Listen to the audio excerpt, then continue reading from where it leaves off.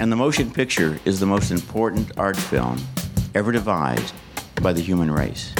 It is the art form that creates more empathy than any other. It creates our ability to step out of our own shoes. Hello and welcome to the Great Movies Podcast, a retrospective film review show where we review the movies from Roger Ebert's seminal film essay collection, The Great Movies. I'm Dylan Coyar. I'm Jana Gardner. And I'm Nick Fulton. And instead of reviewing one of Ebert's great movies, today we are discussing mainly Nomadland, but also, because that's the only NYFF film I've seen, but I know Jana and Nick have seen more, so we will also be discussing general film festival ideas. We will probably do a second part to this also, as the New York Film Festival is still going on. And we will all also be watching Minari sometime soon. But seeing as we all got to see Nomadland for the first time last night, we thought we'd convene and do a little discussion on that and some of the other movies that we've done so far this week. I kind of want to end with Nomadland, so I want to discuss some of the things you guys have seen already. So I know, Nick, how many films have you seen? 2.5 so far. So only 1.5 new films. How does that work? So I just gave up halfway through. No. One is a. So I watched this Spook Who Sat by the Door. Did we talk about that a little bit on? I think you said you were going to watch it last time we talked. Okay. I couldn't remember the timing of when we recorded last, because I think I did talk about it on my other show. But so Spook Who Sat by the Door is it's a movie from 1973, and it's a movie that my friend has been telling me is like, for him, 5 stars, like one of his top 10, maybe top 5, like maybe number 1 favorite movies of all time. But it's been hard to find, at least in a remastered or good copy. I found like what looks like maybe a not great DVD transfer of it on Amazon. So I've been putting off getting it, and I saw that this happened to be like one of the revival films that was playing on Friday night. It was actually, as far as I know, the only revival film that was $0, which is kind of cool. Wow. So I didn't have to pay anything for this. And the plot of it is basically, for political reasons, the CIA needs to recruit a black person into the CIA. Like I think it starts off with like a senator saying, "Hey, we need to do this to drum up the African American vote," and they say, "Okay, we'll do this, and that'll, work politically in his favor." So it follows like a small core of people, and then it kind of narrows down on one guy named Dan Freeman, who joins the CIA. He becomes an operative, and he's very he seems very straight-laced by the book to his superiors in the CIA and coworkers in the CIA. But meanwhile, like behind the scenes, he meets with a prostitute, and he's very into I'm trying to just black history, and in an empowering way. I mean, his name is Freeman, which I think is not an accident. Sure. Especially given the timing, this was in 1973. So he works for the CIA for a few years, and there's like a weird disconnect between how he is privately and how he is when he's facing like his superiors at work. And there's like incidents where people are being like blatantly, racist to him at work, and he just kind of like he lets it slide in a way that makes him look like he's a doormat. But then that's contrasted with all the things that he's saying to this woman behind the scenes. And after working for the CIA for a few years, he gets all this training in, CIA techniques. He says that he's going to retire from his CIA job and go to do like social work in Chicago. But really what he's doing when he goes to Chicago is he meets up with like a group of like a gang, basically. And he essentially teaches them guerrilla warfare tactics. And I'll I don't want to say too much more, like where it goes from there, but it's a really like I can't believe this movie was made in 1973. It really seems like something that somebody would start making. They would have started making like literally this summer. Yeah. After, and everything that's been going on, this movie feels so incredibly timely. I really hope that the fact that it had the revival screening means that somebody is picking it up. Like, I would love to see Criterion or something like that pick this up, do like a nice looking remaster with bonus footage and all that jazz, because I'm sure there's a ton of stuff to dig into behind the scenes with this movie, because I know that it was very controversial upon upon release. And Wikipedia tells me that it has an original score by Herbie Hancock, which sounds pretty good. Yeah. So that's cool. Legend. Yeah. So it's a very cool movie. It's been on my radar like for years. But once it was screening at the New York Film Fest, I jumped on the chance to actually see it and support it in that way. And what did you think of the movie? Oh, it's really cool. It's a little bit. It has kind of that like low budget B picture type feel from the 70s. Like it's not a blaxploitation movie per se, but it has some similar like aesthetic qualities. But I think to its credit, I really liked it. I had a good time watching it, and I would love to watch it again, actually. Like, knowing where everything goes, I think it would be like really rewarding on a rewatch. And there's a lot of like subtleties. I mean, like I said, his name is Freeman. There's a lot of things like that in the movie that my buddy who's seen it like a million times says that you pick up more and more stuff every time you watch it. How has he seen it? I don't know. He finds stuff. I do hope that it sounds like if they did a good remaster for this revival screening, hopefully that does mean it's in the works somewhere. Yeah, I mean, it seems perfect for, and especially like, I don't think we really talked about it when this came out, but Criterion just had like a pretty big, I think it was New York Times profile like a month or so ago about how they release almost no films directed by black artists. And I think it was only 3. It was 4 films and only 3 directors, or maybe like even that. 2. It's Spike Lee. It's like a couple Spike movies. The new movie that I don't know how to pronounce it. I've seen it written out. It's very long, and they upgraded it this December. I think it's like Symbiototoxoplasm something. Yeah, Taxiplasm. Yeah, something like that. Sure. And I'm trying to think of what the other one was. There's one. There's one Charles Burnett movie that they've Charles done. Burnett, yeah. Which one?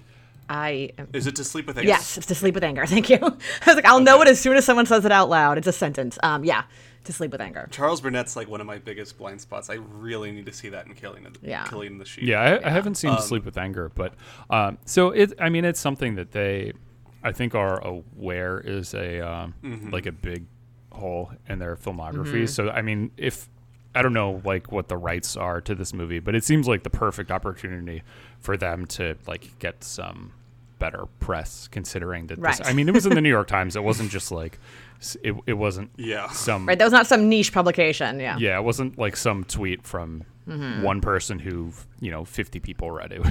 Right. The New York Times. So I actually know the last film because I've seen it and have been begging you guys to watch it, and it's Kathleen Collins' Losing Ground. Is that a Criterion release though? I saw it on the Criterion channel. So well, they have a lot of like Watermelon Women and Daughters of the Dust are on Criterion channel, but they haven't got the whole treatment. So this is only like they're talking about Losing Ground disc releases. I forgot about Losing Ground. Yeah, because Criterion Channel also does. They have a few, or had, I don't know if they're still on there, Khalik Allah documentaries, and he's someone who they should also like. They already have his movies on the channel. I don't know. Like, again, licensing is super complicated and weird. Yeah. I don't know any of that stuff, but I would love for them to do like a box set of his documentaries, because they're pretty cool. I've seen a couple of them. They're very good. Yeah. Yeah, that New York Times Or piece. Losing Ground. Yeah, that New York Times piece made sort of some interesting points about how it's like really great that they're making all these films available on the channel, which is really great.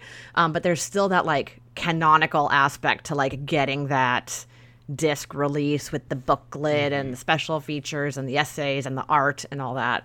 And so made a good point that they need to step up their game. Yeah, and one counterpoint though, and I guess it's not like in Criterion's favor, but just generally, they're probably like the biggest of the boutique DVD, Blu-ray publishers. But there are other companies out there like Killer of Sheep and Losing Ground. I think are both. Well, I know for a fact that Killer of Sheep is a Milestone Films DVD release, and I think Losing Ground is also by them. So there are other people out there if you know where to look. But I mean, for Criterion being the biggest, and I mean, I love their products. I have tons. So yeah, we're big fans. It's like the only thing I've spent my money on like during all of quarantine, pretty much. But how much money has that been? Too much. Yeah. No comment. Yeah, so it's not to say in their defense, but just like for people who want to find these things, it's not like there's nowhere else to look. But they really should, be more proactive about. We named the directors. They don't have any Black women directors, or at least Black American women directors. I'm trying to think of if they have any Black women directors whose stuff they've released even outside of America. None that are coming to mind. So yeah, I mean, they have work to do, obviously, but I think this would be a great opportunity if they happen to be listening to the show and yes, have the ability to get the rights to this movie. I think it would be pretty cool. So I'm assuming that since it is out in this revival screening, that hopefully we'll see it coming to home video or streaming channels very soon, because I'd love to be able to talk about it with more people. Yeah. Me too. Sounds good. Yeah. I know that Criterion just put out a profile piece on their Twitter account with Cheryl. I think you pronounce her last name Dunye or Dunn. She directed and wrote Watermelon Woman, so maybe that one's getting close to DVD release, which would be great because that's an excellent movie, which you two still need to watch. And so I want to switch over to Jana. Let's talk about one of the movies you watched. Sure. What do you got? So I have watched a handful. I don't know, Nick, are you counting Human Voice as the half movie that you saw? Okay. Yep. So by that metric, I have watched 4.5 movies at New York Film Festival. First one being the opening night movie, which was Lovers Rock, the first installment of the Steve McQueen Small Axe anthology. That I wasn't. Please talk all about that. I wasn't planning on watching it. It wasn't part of my original ones because it was like the Thursday night opening night. I knew it was just an installment in this anthology. It'll be on Amazon, I think, later this year. And then I was just sitting at home on a Thursday night with nothing better to do, and all the tweets just started coming in about how amazing it was. And so I was like, well, I'm not doing anything. And it was within the 4-hour viewing window, and it's only an hour long. So one thing I've now discovered, I did not watch Mangrove, which is the second one that was available at the festival, and it's supposed to be just as good. Mangrove is like 2+ hours long, and Lovers Rock is just over an hour. So I get the sense that Steve McQueen has a lot of free form ability here to just tell his stories however he wants, which is great. So, no one reigns in Steve McQueen. I know. So Lovers Rock is a short, like I said, 60+ minute movie. Basically tells the story of one night at a house party. And it tells it from the perspective of a few different characters. You see the people who are at the house who are getting the party ready, who are cooking the food, who the DJ's setting up. Then you check in with people who are like elsewhere in town, who are just getting ready to come to the party and make their way there. And you sort of follow everyone into the party, everything that happens at the party, and then you follow a few characters like as the party unfolds in the end, end of the night into the early next day. And there's not like it's not a big narrative in any particular way. It tells just a lot of small stories, small moments. You just follow these characters, and it's just really, for me at least, it just did a really good job of capturing the feeling of being in a atmosphere like that with people.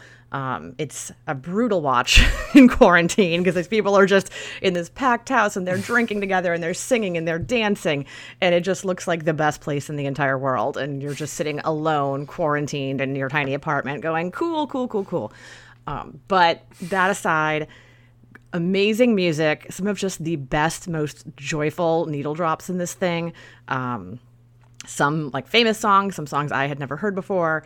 And it just really sucks you in to these people's lives. And it's, there's a couple of things that happen that are on the tougher side. I don't want to spoil anything for anybody, but there's some, I mean, it's a Steve McQueen movie, right? So there's some moments of sort of brief violence and kind of scariness where you're very concerned about what might happen, but it's not, those sort of are fleeting, and then you really just go back to, okay, well, we dealt with that situation, and then everyone moves on. So I loved it. I had no expectations, which was a fun way to watch it. So now, like with all these movies, I now worry that people are going to watch it and go, oh, okay, well, that was fine. Maybe the expectations get too high, but it's very simple. It's just a very simple story, but told so expertly. I can't wait to watch it again. And someone made a Spotify playlist of all the songs. I've been listening to that. Highly recommend. Really looking forward to watching it again. I don't think I'm going to. I missed Mangrove. I don't think I'm going to catch Red, White, and Blue, which is the third installment of the Small Axe anthology that's available at the festival. And then there's 2 more that aren't playing the festival at all. So I think for the rest of them, I will just be eagerly anticipating the Amazon release with everybody else. How did he manage to make 5 movies within the last couple years? I have no idea. This whole, I mean, I'm sure you guys have seen people talking about it online where, like, is it movies? Is it TV? What is this project? And he's not, like, people are just refusing to define it. I think he calls them films, but it's, it's airing in these 5 installments.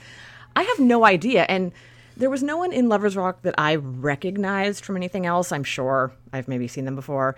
But some of these other installments star, Letitia Wright or John Boyega with famous actors. Yeah, with famous actors telling these movies. I have no idea how this project came together. I'm sure there'll be tons of press about it when it gets closer to the actual release date. But yeah, it kind of just blew me away. I didn't even know it was happening until I looked at the festival lineup. Same. Yeah, I hadn't heard of any of these until I saw the lineup, and I was like, oh, there's a new Steve McQueen. And then I looked some more, and I'm like, oh, there's another 2 new Steve McQueens. Right. Yeah, I did the exact same thing.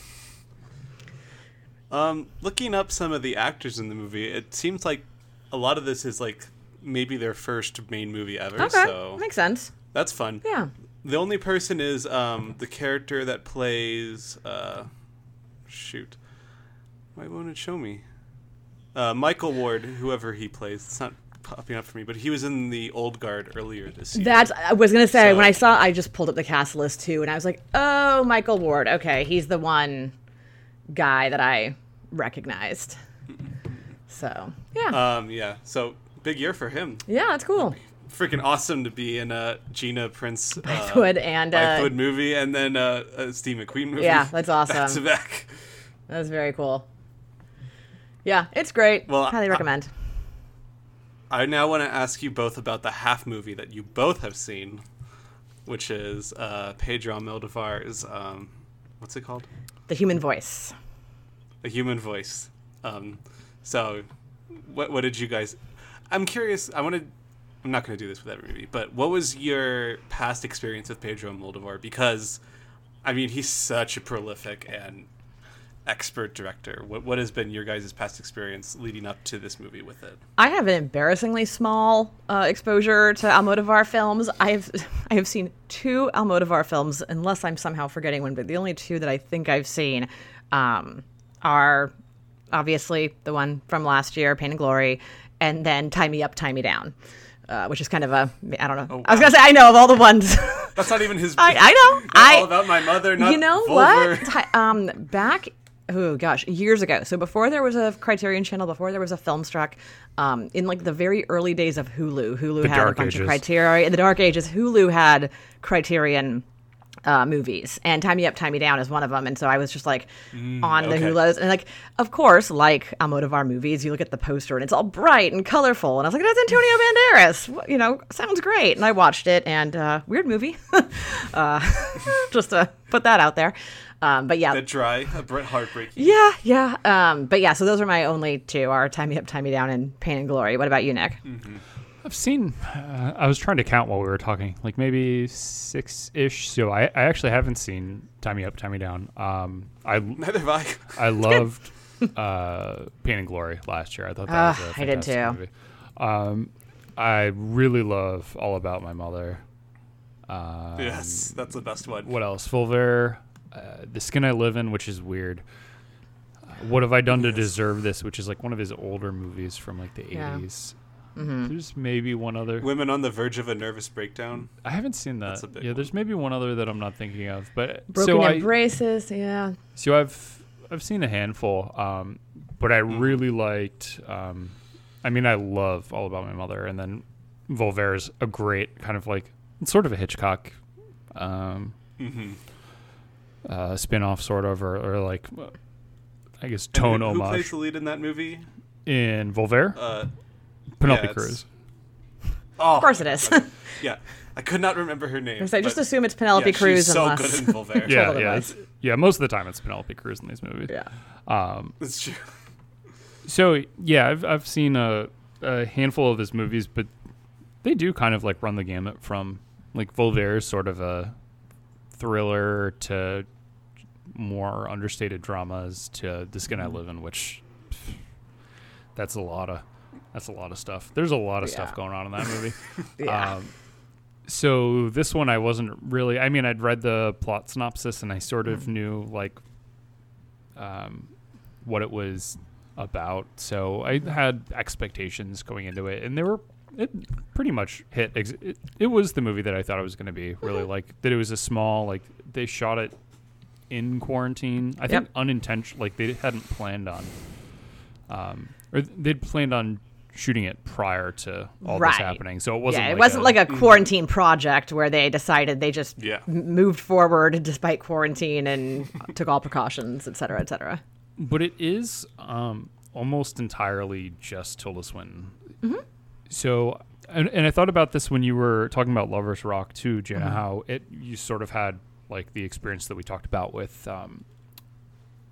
Bloody Nose, Empty Pockets, where you're seeing all these people like doing things that we can't do, socializing and being out at parties. How much have these movies been colored by, like, how much are you reading it through the quarantine lens? Because I tried not to with this one, but it was hard not to, just knowing that behind the scenes, even though I don't think it was intentional, any of it.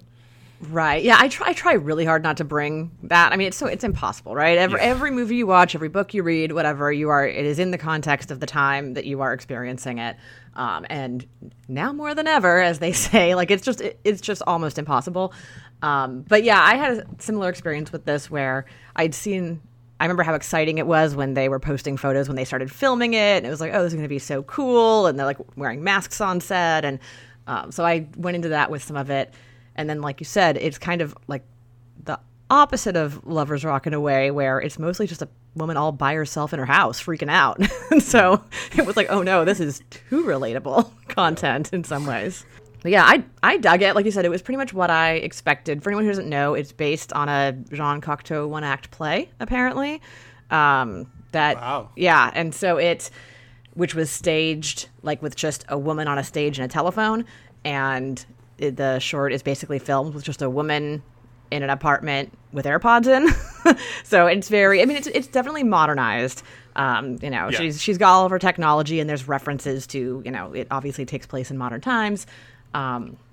There's also an extremely good dog in the movie. Very good dog. Worth shouting out, a very good dog. Oh, what kind of dog was that? I don't know. One of those like black and gray and white ones. Yeah, some sort of like I don't know, like Pelly sized. I don't know. It's not like a little poodle or anything. It's like a nice sort of buddy looking dog. I don't know. Well, trying to look it up with human voice dog, it's just a bunch of videos of dogs speaking like yeah, that's what I'm getting to. I know the dog did have its own like credit. It had a credit. It had a funny name. I can't remember what it was. Oh, really? The It dog started is with in the the B, credits. I'm pretty sure. I'm gonna find it. This is like very important to me. Yeah, we have to give the dog its due. Yeah, see, on Letterboxd they only cast as Tilda Yeah, Swinton, only Tilda. but there are other performers in the movie. They all, if to the extent they have lines at all, it's pretty much one line. But Are they just all on the phone too? no, they're sort of at the beginning and ending. There's some interactions. It's just Gotcha. the bulk in the middle that is just her. So, and the thing, so part of the appeal of the performance, I think, is that you can't hear the other side of her phone call. So it's just her. All you're getting is her side. So she's telling this whole that's story. It's like this interesting. very long monologue, that she's giving. So she's very good. Almodovar's going to do so much with this. Yeah, she's very good. She looks great. I mean, it's an Almodovar movie. The colors just like pop off the screen at you. I was going to tell people, if you Do you like the color red? love it, love the color red, love the color green. I was gonna say there's some great greens in this movie. There's some really good, and it plays with the set, like literally, sort of the way she moves through it and everything. So it goes from sort of very real to very abstract. But yeah, it's interesting. I have no idea how it's going to be available outside the festival, but Yeah. I'm sure it'll be somewhere. I'm sure it'll pop up somewhere. Yeah. And then the other thing, like, since we're talking about the set, it's actually like very overtly a set. Like, it's blatantly, you see, like, the camera will go up and you will see that it's Open a set. over the you will walls. See, yeah. There's no ceiling. You see that it's on like not a soundstage, but it looks like it's It's in like a warehouse or something. Yeah, a warehouse. Yeah. And then like parts of the walls on the outside are just like wood. Like plywood, yeah. Yeah.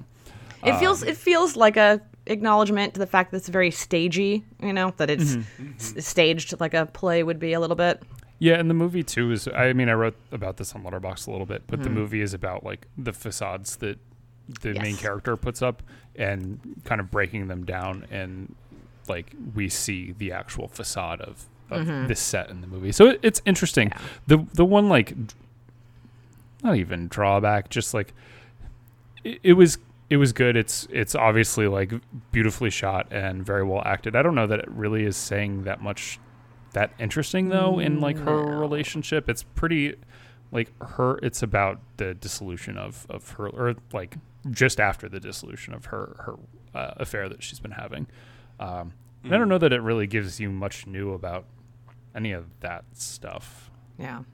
Yeah, I think I agree. I think the takeaways for me were definitely her performance and the great. aesthetics. And I think that that's enough for me to recommend it, but I do agree that it's not really blowing you away with its revelations about heartbreak or anything like that. It just is a very well performed, good looking, brief story. Yeah. And it has the goodish dog. Yeah. It's a very I good found your picture. It's your goodish See, one. it's a very good dog. It looks like some sort of like Australian sheepdog. Yeah, maybe. maybe. I only could see like just the head of it while she's in like an apartment store, or not an apartment, a department store. Yeah, Yeah. and I was a bit on edge because she buys something in the department store and she has the dog with her, sure and does. I was like, oh, Oh, no. Oh, I did not think that those two things were related. I was on edge because she goes to the store to buy something at the beginning that leads you to be concerned about what's going to happen next. It didn't even occur to me that the dog was in any danger, but now that does have a sense of foreboding. It's what Well, I know that's like Nick's main Yeah, frustration fair with the enough. movie. Yeah, that one is. one of my friends has this thing where she says that anytime she sees someone like with an axe, she assumes that something bad is going to happen with it. So, Sure. have you guys both seen The Witch? Oh yeah, Yes. The Vivitch. yeah, the Vivitch. The Yeah. Vivitch. So when he's like chopping wood just for a super long amount of time, Yeah. she said she was like losing her mind because the entire time she assumed that like this is going to be the time where he accidentally chops off a finger or something. And granted, terrible things happen, but I was gonna say every frame of that movie Yeah, I was is me expecting something terrible to happen. I think the axe was a red herring. Like Right. Other, Yeah. Yes. That's other true. That's very not what terrible things happen, but I Right. think the axe is totally uninvolved. Right. Yeah. No, and which is one of the good things. I like that in movies in general, not just red herrings, but yeah, something like The Witch, where everything gives you a sense of foreboding. It's like, no, this guy's not going to, take an axe to everybody, but something maybe worse happened. So there's that. Children singing happy songs very creepily. Those kids are so creepy. Those kids are so creepy. The creepiest. Oh my God. I've watched that movie exactly one time. Showed it at a Halloween party the first or whatever the first year would have been. It's like 3 years ago, however old it is now, and traumatized some people. So that was fun. Yeah, Everyone just noped Did out. you watch it with subtitles?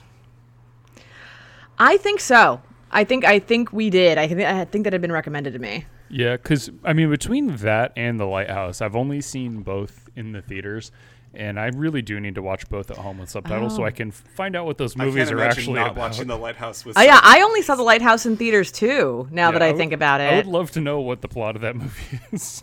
Yeah, we are very far afield, but I saw The Lighthouse in theaters on a 2-movie day, which is a thing that we used to do on Saturdays, which was go to pick a theater and pick 2 movies and then hang out at the restaurant or bar or whatever in between.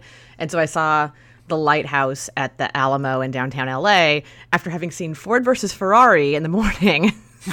Having lunch at the Alamo bar and then watching The Lighthouse afterwards. It was a choice double feature. Yeah. You could have made a good profile piece of the relationship between 2 men. I was going to say that. Oh, sure. Dudes, yeah. Dude movies. Yeah. But it's specifically 2 dudes sort of pairing, sort of antagonizing each other. Yeah, I wish I could say that was a conscious decision. Really what it was is my obsessive need to see anything that might be nominated for an award. And so being okay, what's in the theater? What's leaving? What do I have to get before it goes away? Guess it's Ford versus Ferrari and The Lighthouse today. Okay, I have a quick off-topic question again. Okay. But seeing as we just talked about the Vivitch and this Pedro Almodovar movie with the dog, what are some of your favorite animal performances in a movie? Animal performances. I don't know. Or the seagull in Lighthouse is up there too. I believe the dog is named Winky, and I think both of his, or maybe hers, I don't know. Performances are from the same year, but the dog from Game Night and the dog from Widows. That dog's Widows. That dog's name is Olivia. How dare you? Who's Winky then? Is that the name of the character? I think Winky's the dog in. I am looking this up only because, as Dylan knows, I watched Game Night last night, yes. And so I have that dog fresh on the brain. Olivia the dog, an American West Highland Terrier. The dog's name is Bastion in Game Night. And then in Widows, just also named Olivia. So I don't know where you got Winky from. Where did I get Winky? Oh, I know I know exactly what Winky's from. Oh no. Let me verify that I'm not losing my mind. Well, while you're saying that, I was going to say that was what I was going to say too. I was going to call out Olivia because obviously great in Widows, and then just the acting of just being held by Jesse Plemons throughout Game Night is so good. Just stellar work. How about being held by Daniel Kaluuya and Brian Tyree Henry, where they threaten to murder? I know. That dog is just great at being held by very good actors. Okay. I've always wanted an Oscar category where it's animal performance, like the Palm Dog. Give it to the they do at Palm. The Cannes is the Palm Dog. Yeah. Yeah. And have it go to the trainers and the dog, or the animal that won the award. Winky is the name of the terrier that Eugene Levy and Catherine O'Hara have. Of course. Yeah. Show-winning dog. That is why it sounded familiar. Yeah. I think also. Another one that comes to mind is Warhorse from Warhorse. Sure. That movie is just literally the horse. It's a good horse. As the main character, basically. What about the Turin horse? Oh, that's true. that's a. I'm just gotten a lot sadder now, but that's fine. I'm guessing nothing good happens to. Nothing good happens to anything in any of that dude's movies. Well, okay, that's fair enough. It's apocalyptic, seriously. That relatively speaking, that horse actually had a pretty good run. I don't even remember if the horse what happened. There's the dog. There's the dog. There. Yeah. Look at that good dog. It's a great dog. Oh, it's the best of Oh, dogs. just have little scratches. That's so cute. All right, don't- we have definitely gone far afield. Yeah, I don't even remember what happens to the horse and the turn horse.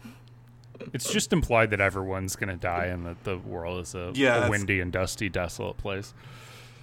And it will never end, and everyone will end. Yeah. Man, you guys were right. I really got to watch that movie. It's a good movie. It's a Bella Tar movie. I know. I know. I'm pretty sure that it's shorter than Avengers Infinity War. Oh, okay. Yeah, there you go. that's 3 hours long. I think it's only like 2 hours and 40 minutes, so... Fair enough. Nothing happening except wind and trying to walk to a well and more wind and so on. It's just the purest form of nihilism is Bellatar movies. It's hellish. Anyway, back to the films you saw at the festival. Back to the festival films. So, Nick, you saw 2 more movies, correct? No, only one more. Just Nomadland? Okay, let's go back to Jana. Okay. I will just what was another film you quickly... saw? So I other than Nomadland, the other 2 movies that I watched were 2 documentaries. Both super uplifting. I watched MLK FBI, which, good. It's a really interesting movie about basically how the FBI had it out for MLK. It's every time I talk about this movie, I feel like I'm being harder on it than I mean to be. It's really a good watch, and I definitely recommend it. But it's also just a super conventional documentary, very, narration over archival footage, but really slickly put together, tells the story really compellingly, uses some interesting, not just archival footage of real things that happened, but also like old portrayals of the FBI in movies and TV shows. And then I think there's some brief reenactments also, not ostentatious, but just sort of added in to like illustrate something that's being described that they don't have footage of, like the FBI, planting bugs and wiretapping all of MLK's houses.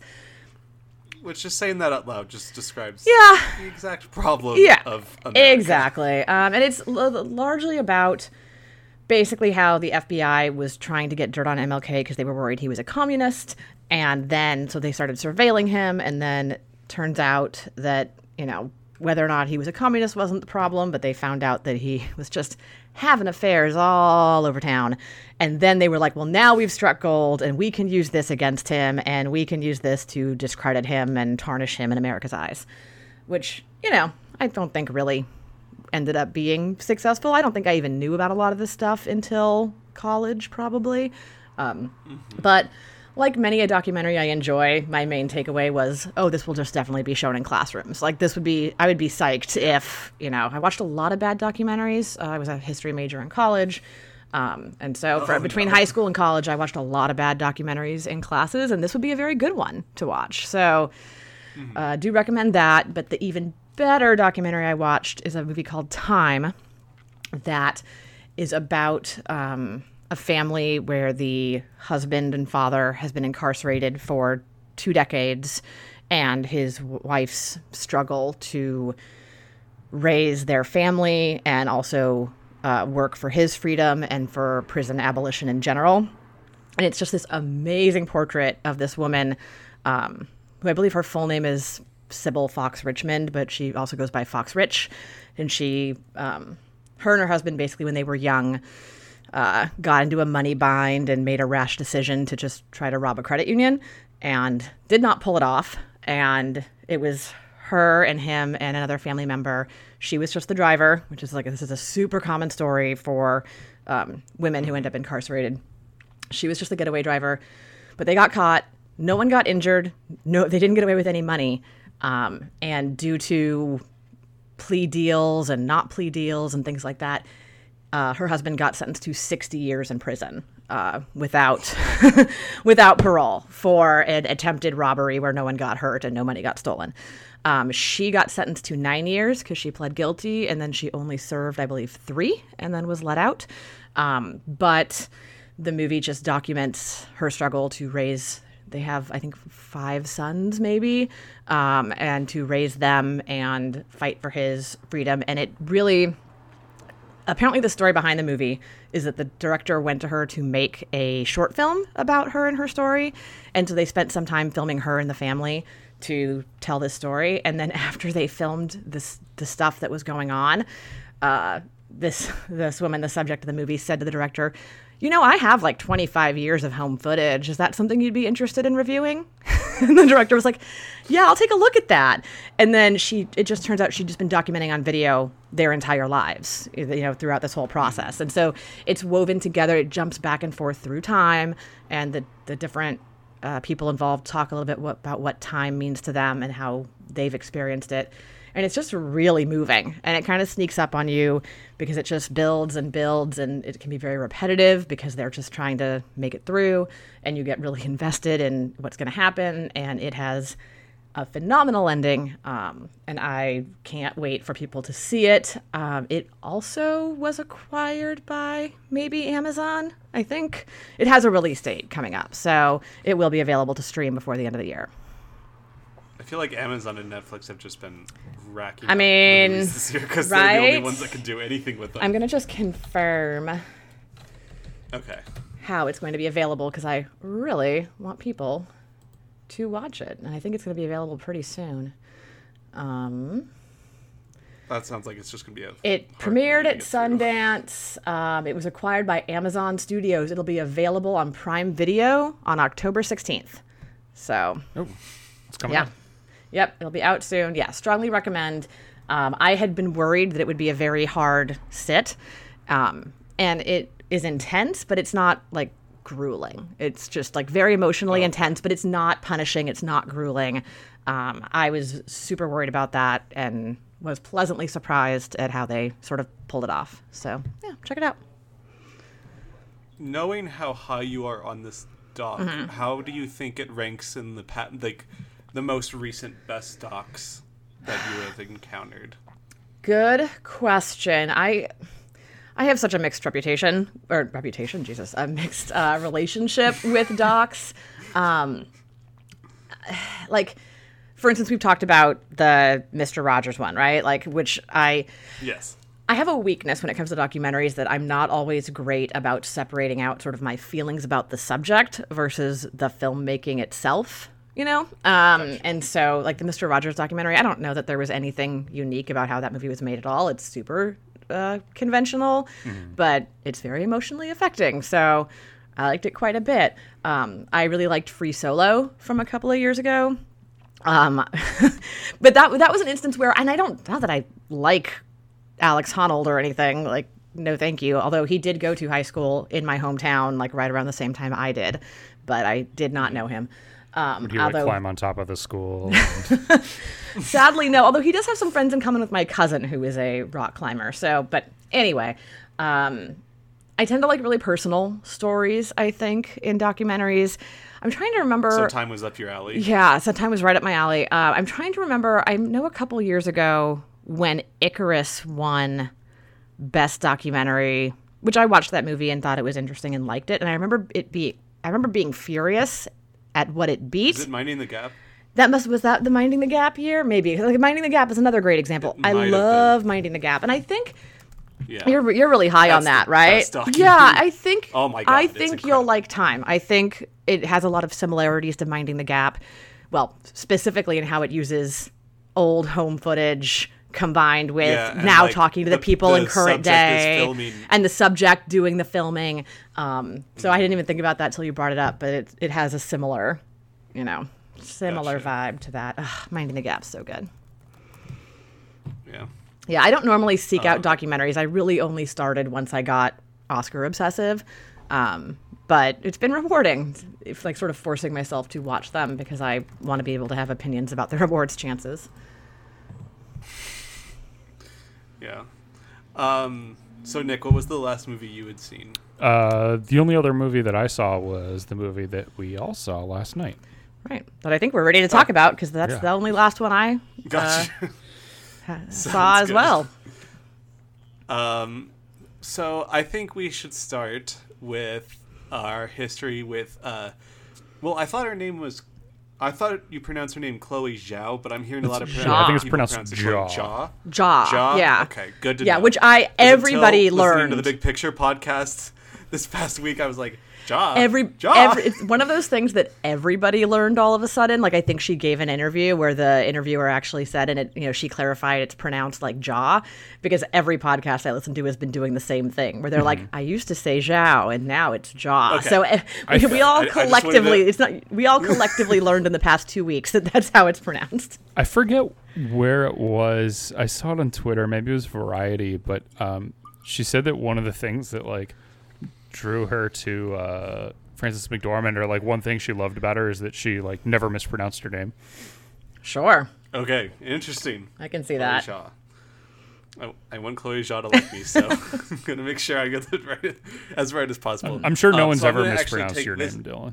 Right, yeah. You can't my relate God, to that all at the all. So actually, I'm going to take this part and move it back. But I just want to say, Icarus did not beat Minding the Gap. What did it beat? Icarus beat Faces and Places by. Oh, Agnes Varda and JR. that's what I was mad about, was Faces Places. Okay. Yeah, that's boo. Yeah. And Free Solo beat Minding the Oh, Gap. that's okay. what it was. So Yeah. Oh, that's what it was, because it was. I think you need to take a side here. It Jeff. was- I think like- I wasn't. It was that the was so extreme. It was no-no. the extreme sporting. Sports. As Right. a metaphor for like toxic masculinity. But, right, yeah, the awards got really into that. No, I mean, I like Minding the Gap better than Free Solo. And RBG. I like Minding the Gap better than Free Solo, but I like Free Solo way better than Icarus. Just to put those in order. I don't get Free Solo. Really? But anyway. Oh my God. So good. Sorry. I was I was nauseated during it, and I was. That's a movie not I'm glad happy with the filmmaking or the story. That's a movie I'm glad I didn't see on the big screen, because, yikes. Oh my God. Yeah. Didn't that come out like? It came to some IMAXs. IMAX theaters. Yeah. And if I was in an IMAX theater, I probably would have. Yeah, it is vertigo inducing, and I don't really have vertigo, so. All right, back it up. Thank you for fact checking me. Chloe Zhao. Yes. So, what is your guys' experience with Chloe Zhao in the past with her movies, and even seen as she's not this? I don't want to be like this is her breakout movie, Yeah. but she is a generally new director. I think she only has 2 releases under her belt that got to a production company, and then one that she independently produced. If I'm correct there, sounds correct. But a total of 3 movies. So not like we usually do with the Ebert movies, where the directors have all this time before it and after it that they have movies from. But so just generally, what are your guys' past with her films? I had not seen any of her movies before. I did not see The Writer. For reasons at the time. I can't remember why. I think the sad part was I was just prioritizing other movies and did not get to It's it. also a sad movie, Jana. Yeah, it looked sad, but I mean, like, I knew Nomadland was going to be sad too, and that did not stop me from wanting to watch it. No, yeah, I had a lot of opportunities. I mean, The Writer, I'm pretty sure, is sitting on Amazon Prime, and easily. Not anymore. Oh, not anymore. Okay, well, it was for a long time, like on my watch list, and then I just did not catch up with it. But obviously, I'd heard very good things. Followed along when she was picked to direct Eternals, which remains an absolutely fascinating choice that I can't wait to see. That I hope they don't just like suck the lifeblood out of anything she would do, but we will see. But yeah, this was my first time actually At the watching. end of this podcast, I really want to discuss like what the heck is she gonna do with $10 billion and like galactic Marvel. I have questions. It's not even like, oh well, this is a real down to earth. No, literally not. But and then like in the past, most of her movies are kind of like we talked about earlier today, like American neorealist, where it's all like people not necessarily playing themselves, but playing like the lived kind of people that they experiences, are. right? Yeah. And in this movie, in Eternals, it's like Kit Harington and Angelina Jolie and Richard Madden and God. Kumail Nanjiani and Brian Tyree Harris. Gonna be a whole journey. It's just Going to be it's a lot. crazy. But yeah, I'm assuming both of you guys had seen The Writer. Yeah. Oh yeah. It's a good movie. That's an understatement. yeah, so it's an incredible movie. That's the only of her movies I've seen. I haven't seen the her debut film, but The Writer's really good. It's like I was saying to you guys off air, it's a movie that I liked it, didn't like go crazy over it after I watched it initially, but just the more and more I sat with it, the more, especially one part, I don't want to give it away, but there's a part where he's visiting his friend at the end, and if people know what I'm talking about, then it's just like one of the like most transcendental scenes that I think has been in a movie in the last decade or so. So it kind of like climbed up my own personal favorite movies of the 2010s, just, you know, sitting with it and thinking about it. I've only seen it the one time still, but it's a very good movie. It's very similar to this in a lot of ways, where it's about kind of people on the, you know, the margins of society. That movie is all non-professional actors, similar to this movie's, I believe, all but 2 non-professional actors, it seems like. Mm-hmm. Yeah. Pretty much. And that one also has like an element where it's almost a documentary, in that the guy is basically playing a fictionalized, like a thinly fictionalized version of himself. Mm-hmm. And his sister is playing his sister, and his dad is playing his dad. So that movie has that extra element. This one doesn't. Like, maybe it does have that, because I didn't get a chance to look into like the making of, but I got the sense, especially there's a speech that a character named, is his name Bob makes at the end, where is he an actor or is he just okay? Bob Wells. I said Wells. It's Bob Wells. He has his own YouTube channel, and he is actually like the leader of that. I don't remember what the group was called, but he was literally just doing his job in that movie. And that's kind of what I got the sense of. He tells a story that I feel like is probably true. Yeah. I don't know that for a fact. Right. I mean, I don't either. It's like I hope it's not. If it is true, I mean, if it is just fictional for the movie, then that guy's like an astounding actor. Yeah. Yeah, really. But so this movie does some similar things in terms of those behind the scenes type. Right. And also the main character's friend plays himself as a person that got hurt in a rodeo accident. The writer. He himself is also like, I don't remember exactly if like he's paralyzed, I think, from like the waist down, and he has like nervous system problems also that keeps him in the hospital a lot of the time. He was in the movie. They said that it was or I don't even know if they say it overtly, it's implied at least, that he was also injured in a rodeo accident like the protagonist. In real life, I believe it was a car accident, so it was just sort of it was sort of coincidental, but I mean, for the narrative purposes, it fits. Gotcha. Yeah, I absolutely adore The Writer. It is a movie that stuck a little too close to home, and something I've mentioned is the ending of The Writer is one of the most intense film endings I have ever seen, and that's not necessarily in the traditional sense that, like, you know, people have guns and they're like trying to stalk each other out or something, like the end of The Third Man. Or you don't find out the main character was dead the whole time or anything like that. Doesn't have a big twist. No. Okay. No, but like the whole movie kind of builds up to one decision, and it's just like what this character is going to do with this decision was just, it was overwhelming. And I'm just, Chloe Zhao knows like just how to take a story and how to move these characters through it with such like ease and understanding, and I think that leads right into Nomadland, where we encounter Frances McDormand's Fern. So let me do a quick check. Okay, the current Gold Derby odds for Best Actress this year, Frances McDormand comes in at 2, with an odds of a 4-1 behind chance to win. Vanessa Kirby. Behind Viola Davis in Ma Rainey's Black Bottom, which still hasn't even seen the light of audience yet. Vanessa Kirby is actually currently 6th, but I'm assuming after the last New York Film Festival plays, she's going to go up probably above maybe Jennifer Hudson in Respect or Amy Adams in Hillbilly Elegy. Is Respect Elegy. still coming out? I mean, I guess it must be. I don't know. I know. It's all a shrug. And There's a lot of movies that and are the eligibility window maybe. goes to February, so it could come out in January Yes. or February. So, okay. I'm going to stop asking that question and just we'll figure it out. Yeah.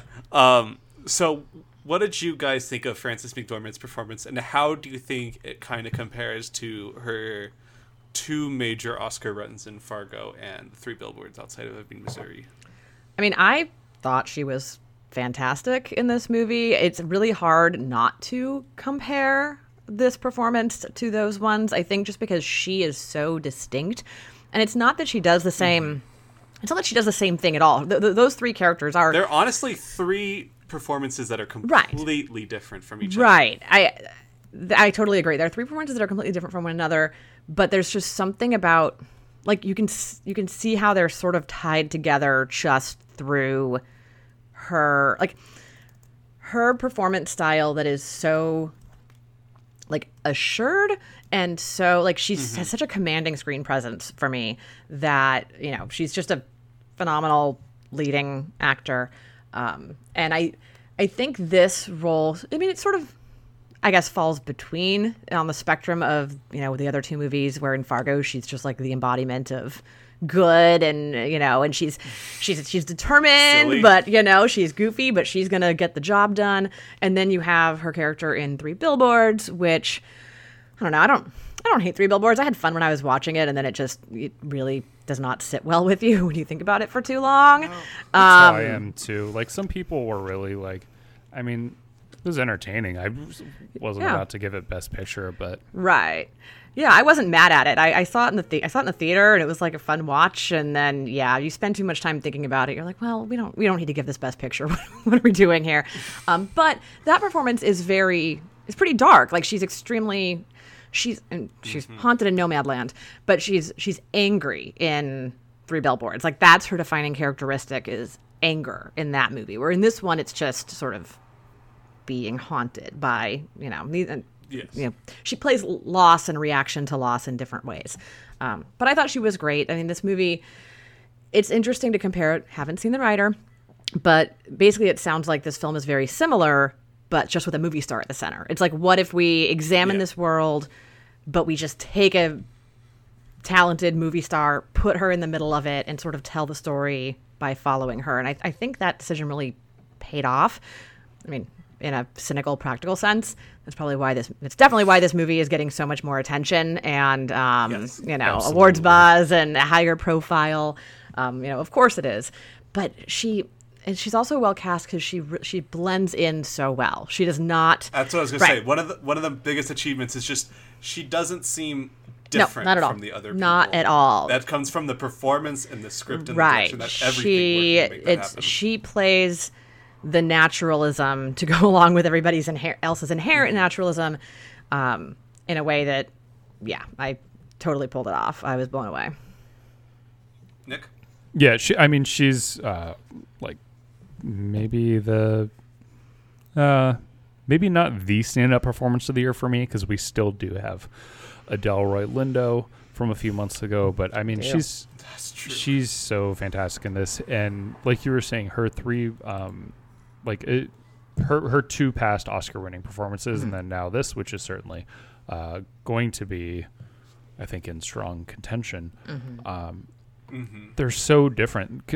I was talking about it with Nellie after we watched them, and I was saying that she's sort of like, at least the expanse between all of those performances is sort of like Daniel Day-Lewis in the three movies that he's won Oscars really. for, like completely unrecognizable. Like Lincoln is nothing like Daniel Plainview, and in this, you know, Honestly, like, it's the exact opposite. yeah, The goodness of America of the bad versus America. yeah, Fern is nothing like Marge Gunderson, but then conversely, she's nothing like whatever her name is from. I was going to say, can you pull the name of the character from Three Billboards? Because I cannot. No. Ebbing? Was her name Ebbing? I mean, I know Chief Willoughby. That's the only name, and I only know it from the meme. That was quite a name, Yeah. though. Her name was Mildred Hayes. Oh, there was no universe in which I was going to remember that. That does not Yeah. even sound that familiar. Oscar best actress category that year was stacked. Yeah, Who it's did she- 2017. It's specific- 2017, right? She beat Saoirse and Lady Bird. Am I remembering that correctly? She beat Saoirse. Well, Meryl Streep, The Post, and Sally Hawkins, Shape of Water are the two that are like, those are very good performances. But Saoirse Ronan, Lady Bird, and Margot Robbie and I, Tonya, Yeah. just like, those are two. That category was arguably two of the best 10 actress performances of the decade. Yeah, that category honestly. was wildly stacked. And I know I'm higher on The Post than you guys, but I do think, even if you're not high on The Post overall, like, Meryl's so good in that movie. Like, she's, Meryl's you know, really good like, in that movie. she was never going to win that award for 8 million if I'm reasons. saying But Sally Hawkins and I Meryl know. Streep are kind of the bench players in the category. It's just and, like the other and three Sally are Hawkins great. carried a Best Picture winner that year. So, like, yeah, that was a Where she had insanely sex stacked. with a fish. Sure did. Yeah, that was an insanely Who stacked among year. us? Yeah. Yeah, and that's. I think I wouldn't have been annoyed with that win if it weren't for beating Saoirse, probably. Yeah. Or even Margot. Even Margot too. I'm kind of still frustrated that like Janny got most of the recognition in I, Tonya Yeah. instead of, but still, I love Elson Janny. Yeah. Glad she Yeah, got it. exactly. Still a Happy that great she has performance, one. but, It's like, fine. I don't. But I don't Robbie was love just that performance. I don't love the performance either. I love Allison Janney. I don't love that Yeah, performance. I mean that Yeah. I think that's a very that fair that idea. should have been Laurie Metcalf's. Oh yeah, Oscar. no that and Oh, and that Metcalf was. that's why that insane. win's even worse because it's like, you know, if you're gonna compare the two Or- bad moms, you gave it, you know, I should not call her a bad mom in Lady Bird. No, She's not a no, bad Laurie mom. Metcalf. But the She's a fraught struggling mom. mother relationships, they That's went the fair. wrong way on that one. Yeah. Yeah, they kind of went the generic. Yeah, the sort of On that one. easy evil mom. Yeah. I'm gonna guess you guys will not say that this is a hot take, Try me. but I'm just gonna throw it out there. Sam Rockwell won that year, and we've talked about Sam Rockwell went very quickly from being Wins like it. the most underrated to the most Like the overrated. most overrated. I mean, like, gotta have set a record to going from just beloved and underrated to They like just, get flip- out of here. Flip the switch. Yeah. But he's not even. I thought that Woody Harrelson was better than him. And I agree. Oh, Woody Harrelson was so much better in that movie. Also, And that, not even counting in all the problems with the Sam Rockwell character himself. Like Woody Harrelson was still just a better. Yeah, Woody that's Harrelson's so yeah. good in that movie. The fact that I literally cannot talk about Willem Dafoe not winning that Oscar without getting like That it's was like stupid. flames. It's like the actual flames. It's one of like the greatest on the side of her performances face. in one of the greatest movies. You know. Yeah. And of course, I was going to bring up Willem Dafoe also because Willem Dafoe does a similar, although not exact, same thing in Florida Project that, oh my God, Jesus, Frances McDormand does here, whereas like I'm a huge big time actor and like the skill that it takes to act, you know, to act against people who Really just aren't kind of actors blend into themselves. the woodwork. Yeah. That's a real skill, I think. But Yeah. Also, Leslie Manville was nominated against Allison Janney in The Phantom Thread. If you're not going to give it a Metcalf, Yeah. like Yeah, give it to Manville. God, got that was a such a Manville good right Oscar there. year. We talked about how bad That was a we talked great about how Oscar. bad 2014 was. 2016 and 2017 were both so good. I have none of the winners are. Well, great, no, though. that you You got got Daniel Day-Lewis in Phantom Thread and Daniel Kaluuya in Get Out and and neither Timothy of them Chalamet and won Call Me Best by Actor. Your Name. Oh, and Timothy Chalamet in Good.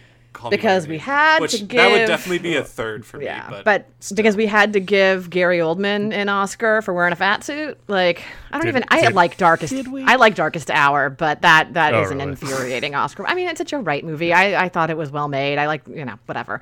I'm not mad at that movie, but that Oscar win is infuriating. that's I will be- probably the only bad Joe Wright movie. I will be bad. I will love be mad Joe at that Wright. movie. Well, that year also like you said, all of those performances I would have given over Gary Oldman, but Best Actress, how did Vicky Creeps not get in there? Yeah. But Yep. Gosh, the most absurd snub is Michael Stuhlbarg not getting nominated Yeah. for Call Me by Your Name. Speaking I of mean, like my what God. might have been the performance Oh. of the year, yeah. And Richard Jenkins in Shape of Water He- got nominated over him. I mean, well, I like Ricky Jenks. Nothing against Richard Jenkins. Ricky Jenkins is awesome. Yeah. But like in that movie, he was very good. Yeah, they just were so all in on that movie. Obviously, that Yeah, he just that was riding the tide of an eventual Best Picture win. And we all knew Gary Oldman was getting that Oscar. Oh, it was Because locked they messed in up from Toronto or wherever. They messed up not giving it to him for Tinker Tailor Soldier Spy, which Seriously. is probably Gary Oldman. Who won that year? That's like, Is that 2015? God, okay. Guys, we've gone. Gone off the rails, but it's fine. It's fine. I don't care. This is important. I wasn't sure if we would have too much to talk about, fine. and I'm having a great time talking It's today. fine. And again, we talked about this off air, but and I don't know, maybe we should have said something at the beginning. We're purposefully not talking details about Nomadland because there's a lot of individual moments in that movie. Like a lot of what I want to say about it is about individual moments that I don't want to ruin. You can't spoil it. It's not a plotty movie. She drives all over the country as a nomad, but there's just And then she continues. right, exactly. She goes to a place, then she goes to another place. Oh. She sees some people, then she sees some people again. Oh no, I think you have some bad news for us about Okay. Yeah. I'm gonna list out the actors that were nominated the same year. Okay. What year is this, by the way? Is this 2013, 2015? It's 12. 12. Oh. So I'm gonna build up. Because I've seen most of the Okay. movies. Demain Bashir, A Better Life. Sure, hey. Which I believe you've seen. Yes, Jana, I'm the right? only one, I think. He's very good. I love Damien Bashir. I mean, that was a wild nomination. Nobody saw that movie. But I like him. No one saw that coming. I remember watching the nominations announcement. Everyone just Gasp. Yeah. Anyway, continue. George Clooney in The Descendants, which Yeah, whatever. good George Clooney. I have not seen that movie, and I probably will never do so. it's all right. It's an Alexander Payne movie. Like that's all you Yeah. need to know. Yeah. And starring an older, like grudgy old Yeah, man. sure. There you go. Brad Pitt in Moneyball. Oh, which is like Brad Pitt's. Just that's like the best Brad incredible in that Pitt. movie. Yeah. It arguably is the best Brad Pitt performance. Gary Goldman in Tinker Tailor Soldier Spy, which is also possibly Gary Oldman's best performance. He somehow reins it in and stays insane at the same time. And then our winner. Jean Dujardin in Oh, The right. Artist. I always forget that the artist exists and won all those awards. Oh, so this was actually the movie year. Is this the movie year of 2011 or the movie year of 20? I think it's the movie year of 2011 year of awards in 2011. 2012. Yeah, it's a 2012. Because I was like, wait, Oscars. 2012 was Argo, but yeah, no. Yeah. So okay. Ugh. That was a. Jean Dujardin. That was not the best Oscars.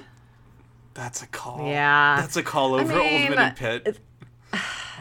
I saw The Artist in the theater. I had a good time watching The Artist in the Artist theater. movie. Artist it's is a fun very movie. fun movie. But It's a fun man, performance. It's not it a is bad. a- I it's don't a think it's fun a bad performance. performance. Oh, if it got nominated, I would have been Yeah. pleased with. Yeah. Like But I mean, Next, a picture, little less director, pleased, but- actor, like screenplay. I think it's just the way the Oscars are going all in on The Artist is extremely predictable. But looking back, I know it's so hacked to be like, no one talks about that movie anymore. But man, does nobody talk about that movie anymore? It just never. It's one of those movies that are only talked about when it's like who beat this Right, person it's this year? such Who a beat this movie for Best Picture this trivia year? fact at this Oh, point. it was The Artist. Yeah. Again, fine movie, but yeah, weird Oscar sort of domination. Yeah. Strange. Anyway, Anyway, Frances Nomadland. McDormand's won some Oscars. Yeah. It's great. Yeah, she's great. She's good. I take it Yeah. you also enjoyed her performance in this movie, Dylan? Oh my god! I think it again comes back to like how well she didn't stand out from the crowd.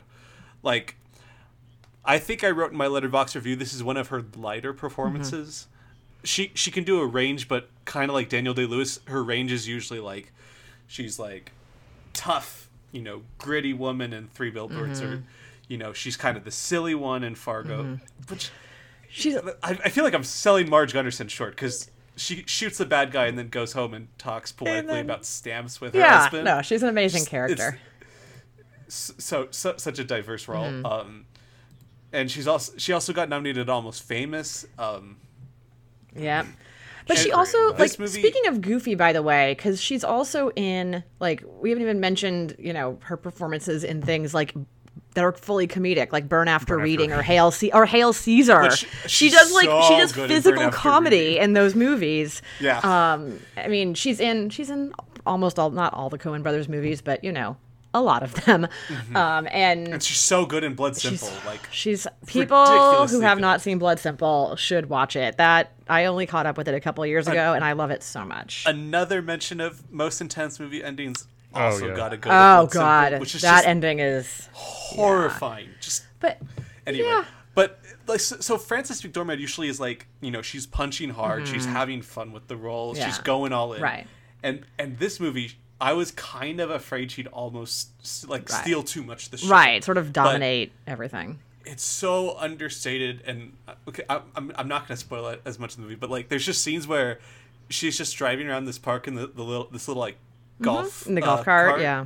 just picking up trash and like having fun, Smoking with a her friends, and cigarette, it's just like talking to and she- people. and it's just like showing like how removed and sort of simple this lifestyle is, and she's just so blending in Yeah. with that sort of like tone that they're setting in the movie, and it's incredible. And then she goes to other scenes where characters talk about trauma and suicide, and what she has led really- to this sort of part of their Yeah. life to become this. And my favorite conversation is towards the beginning, where she has it with a character named Swanky, Swanky. who is about to depart in more ways than one. I think Swanky's only in like 2 scenes, but I think she's one of the biggest mentors on the sort of lifestyle and the message behind the movie. And just when we talk about how the writer almost feels like a documentary, that scene almost felt like sort of an Errol Morris talking head, where they just had this person have a conversation, they just sort of like edited a talking head together. And instead of just having to be this like edited documentary talking head, it's just Frances McDormand and this nomad having a conversation together, and it's so affecting, and it transitions to a sort of montage scene where it's showing the sort of community and the sort of the nature there that's around them, and that was by far the most moving part of the movie for me. Yeah. Swanky rules. I do also want to. Swanky I does do also rule. though want to shout out my girl Linda May. Linda May, Linda May is my favorite. Linda May was- because unsurprisingly, because she's just like the sweetest, biggest-hearted character in the Oh, movie. she's so Just like sweet. she just brings joy. Like, there's not a ton of joy in this movie, but I feel like every time Linda May's around, like there's this sense of how like. And it's so much of this movie, like you were saying, is really Frances McDormand listening to people. Like what she does so well. Like Yes. we only get bits and pieces of her story. She does eventually tell it, but for the most part, it's her, like her past and how she came to be here is sort of revealed in pieces throughout. But she does spend a lot of time listening to people tell their stories. And so she spends a lot of time listening to just sad stories about how, people's lives. And a lot of them are very happy to be where they are, but, they've come through difficult times.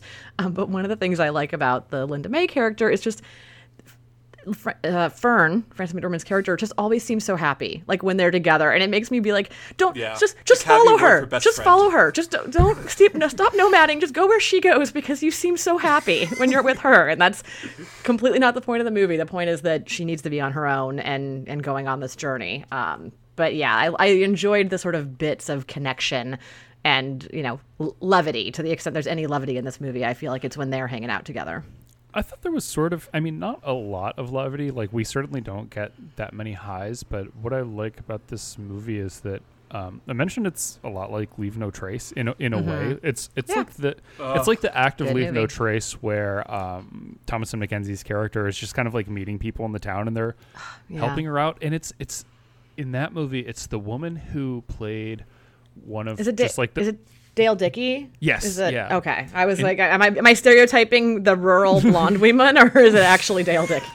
No, it's Dale Dickey who, she's the scariest person in the world in Winter's Bone, right? Oh my God, she's terrifying in Winter's Bone, and then she's the most like generous, lovely person in Leave No Trace. Yeah, and in Leave No Trace, like, it's a girl who's in like a precarious situation. She's not like actively being threatened. There's not like an attempt at her life or anything like that, or she's not in like direct, like in Winter's Bone. yeah, she's not in directly in harm's way.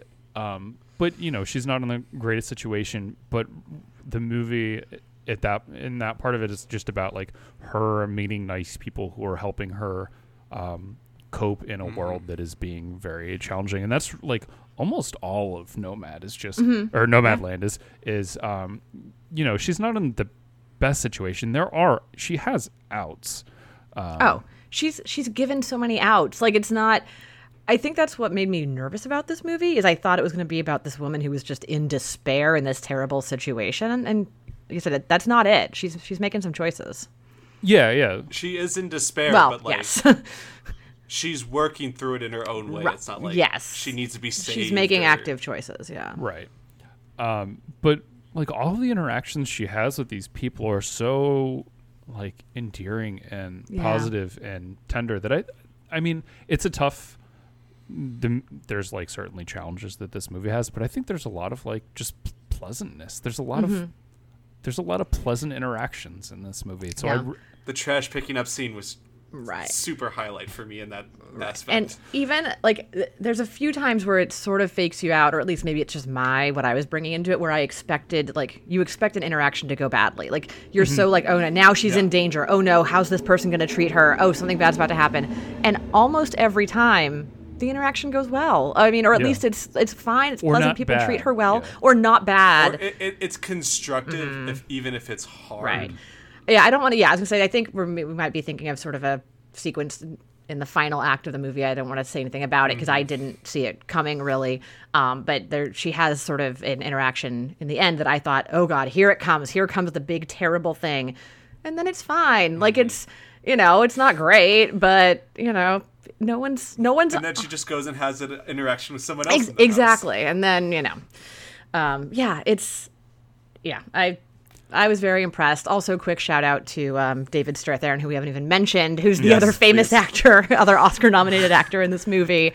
So here's something I wanted to bring up, which is David Strathairn, obviously famous Oscar-nominated actor. He's not part of this sort of realist world. But they cast his son to play his son, and then his son starts telling stories about like being on the road with a band, and his son is in the band Dawes. Like his son is a rock musician. So I feel like they did even for the famous people who aren't part of this lifestyle, they still incorporated some of those real world elements, which I thought was a fascinating choice. Even is David's name? His name isn't David. Dave. It's Dave. Okay.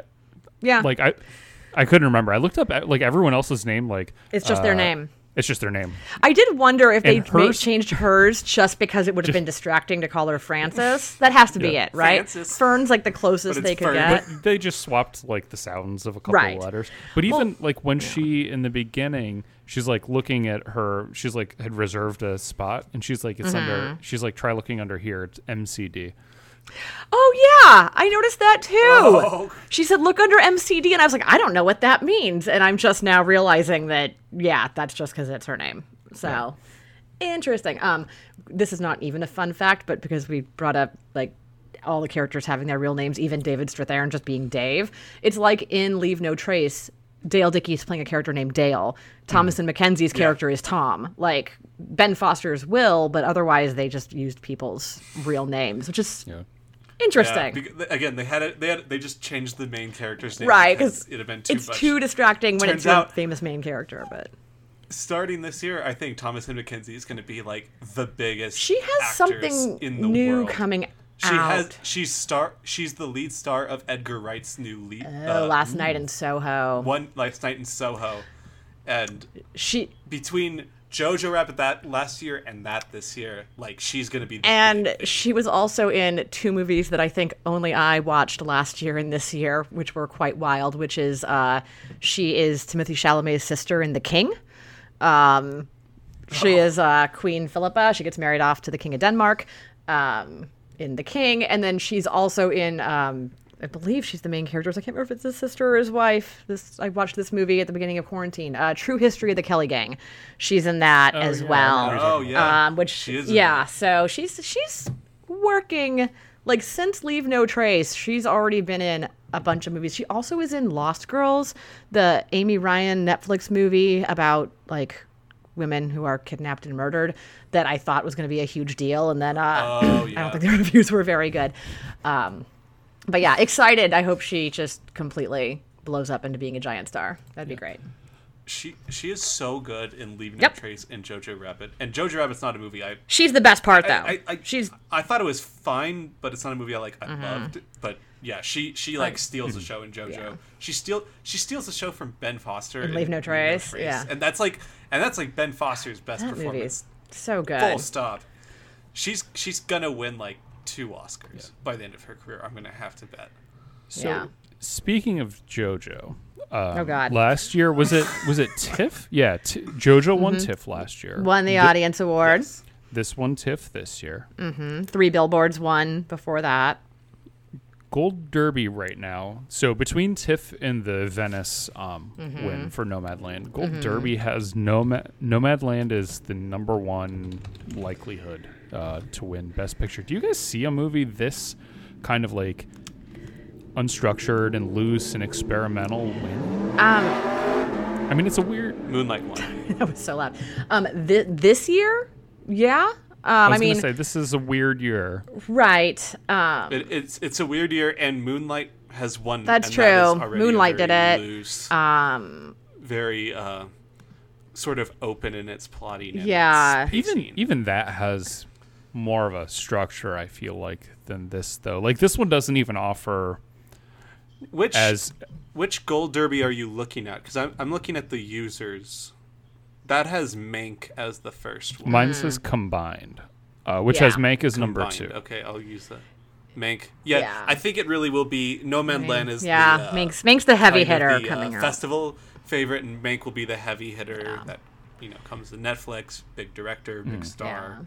Gary Oldman will win his second Oscar, and neither of them were from Tinker Soldier Spy. I'm still mad about that. He was so good in that movie. I do, although if Gary Oldman wins for Mank, he can get added to the trivia list of people who've won Oscars for people who've won Oscars, which is like a fun trivia list, because I'm pretty sure that Herman Mankiewicz has an Oscar. I'm not...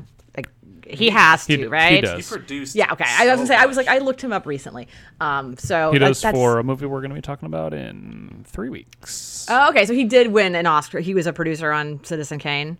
He was the writer on Citizen Kane. Oh well, I guess obviously that's what I guess that's what Mank is about, is him being the writer of Citizen Kane. Yeah, it's the only Oscar. Oh, that's right. That's right. Yes, because it didn't win director, because I think Orson Welles never got an Oscar. Or actor. How did Orson Welles not? It's something else. No, I think he was nominated for director. I think it got a ton of nominations, and it just kind of got railroaded. Yeah. Yeah. But they didn't play the Oscar. But yeah, that's a tiny trivia list that I enjoy. Like Kate Blanchett has an Oscar for playing Katharine Hepburn. So yeah. Oh, that's a good one. Yeah, it's true. Also, if Frances McDormand wins this year, she ties Katharine Hepburn for the most for Oscars lead actress, right? Female performer. Because Meryl has 3, but 1 supporting. What did she win supporting in? Kramer versus Kramer. I am just talking That's right. out of my ass, by the way. So now I'm Googling right, it to make sure I know my Meryl Streep Oscar trivia. I think that's right. That feels right. Feels right. That sounds right, because she got it for... Yeah, okay, I was right. Winner for The Iron Lady, Jesus. Winner for Sophie's Choice, and supporting actress, Kramer versus Kramer. The Iron Lady was simply a makeup award because she killed it in Julie and Julia, but they didn't consider it an Oscar. Yeah, they also should have given her the Oscar for frickin' Devil Wears Prada, but here we are. Oh, that yeah, that's a... Or Doubt. Yeah. She's so good at Doubt. So I have a gigantic monitor over here, and when I pull up Google Meryl Streep Oscars, there are so many that come up on like the little suggested results at the top that I have to scroll over to get all the way to her nomination from The Deer Hunter, because it just takes up my entire screen. Oh, Meryl. Oh my God, she's so good in The Deer Hunter. It's like the only good thing about she has The a Deer range Hunter. of truly deserving nominations and then truly wacko nominations. But Florence Foster Jenkins, a movie that I watched. What the heck was that? Because you of course did? I did. She was nominated for it. 2017 is the year I watched them all. So 2017. I watched that movie with my parents. I didn't think anyone else saw that movie because they were... Oscar completists did. Yeah. Like, in fairness, I am talking shit about Florence, or I didn't even talk shit. Just I had the tone of talking shit about Florence Foster Jenkins. Maybe it's incredible. I haven't seen it. It's not incredible. Hugh Grant, very good. That's my review of Florence Foster Jenkins. The thing is Florence Foster Jenkins isn't a bad movie. It's just a Exactly. movie. It's just But like, because Meryl- hey, Hugh Grant's fun and Meryl's Yeah.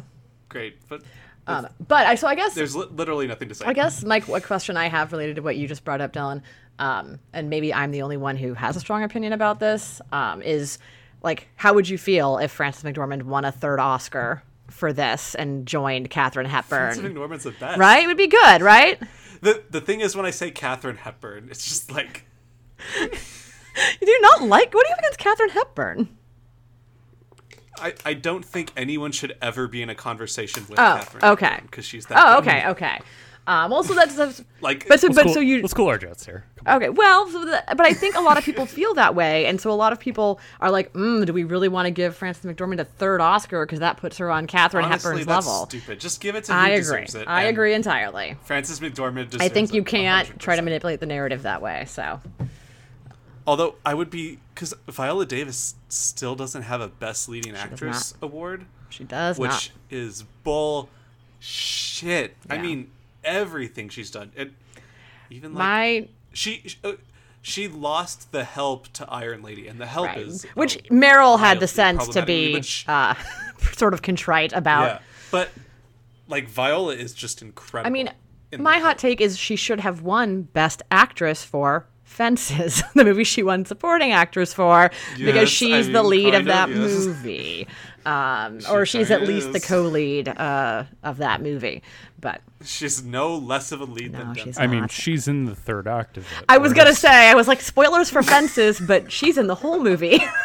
So she has Just so saying. that going for her. Just saying. But yeah, that's. I mean, I know strategically, if putting her in supporting is what it took, I guess, to get her an Oscar, I'm very glad she has her Oscar. But I would have given her lead for that. So Yeah. Also, I want to bring up with the Gold Derby Oscar race this year, 2 of the top 3 currently Best Director predictions are women, and women of color, no doubt. Chloe Zhao and Regina King for Oh. One Night in Miami. yeah, Which, that'd be wild. like, that would be very wild. And if, say, Spike Lee finds his way in there, even though he's not predicted, or Sofia Coppola can sneak in there. I'm very frustrated with how much Da 5 Bloods has fallen off in the. I mean, this happens to movies that It's come out in the stupid. first half of the year. Often, Yeah. I mean, it can And- build up back buzz again, but you know, I just without knowing how this year's going to go, I'm just annoyed that it has fallen off. And we did kind of talk about the film kind of did fall apart somewhat in the second half. Oh, of Da 5 Bloods. Kind of, It takes some turns in the final it does act take of that some movie. turns. But like number 6 here on this list is Wes Anderson for French Dispatch, Which is Jana- off. I will- Well, it's off the Yeah. schedule. It's not. I'm It doesn't not have a taking that release. bet. Yeah. Yeah, it doesn't even have a release Yeah. date. So that's my Yeah. thing with that is I'm just like they just pulled it from the schedule. It might come out, but I'm now seeing people say that at this point it's more likely that it plays at Cannes next year than like anything else. So Yeah. And then number 5 is Dune, which, you know, it very well could come out in that window, but seeing how low Tenet has performed, and that's Right. Chris Nolan Yeah. and like Robert Pattinson, John David Right. Washington as Elizabeth Debicki. Right. Like, if that can't perform in theaters, like, are they going to hold Dune until maybe and summer God knows of what any of us 2021? are doing in December at this point. Like Yeah. who's going to be allowed to leave their houses? Did Villain? And then number 4 is Aaron Sorkin in the Trial of Chicago 7. Yeah, I think And that's gonna we all fall know how I off feel about Aaron Sorkin. when- and yeah. if he gets a director nomination, Yeah, I mean, even I'm not gonna. I mean, who knows? Maybe I'll see it be my favorite movie of the year. But I can't imagine that the direction is really what's going to be the. if that gets a screenplay nomination, I will bear it. I understand. If that gets a directing nomination, Yeah, I mean, we'll see. We'll yeah, see. we haven't seen- maybe it's good. We haven't seen it yet, I know. but. Did Villeneuve get? Saw the Did trailer. Villeneuve get nominated for 2049 or don't Arrival think or so. anything? I don't think I he's. think he got nominated for Sicario. Can I fact make check a that. I weird feel like- confession while we all Yes. look up Yeah, the let's same? and hopefully wrap up while all three of soon us here look up the same too. fact Just check. spend the rest of our day doing this. Yes, go ahead. Whenever the movie One Night in Miami gets brought up, You hear One Night in Bangkok? no, I hear. Oh. I think that we're talking about Zola.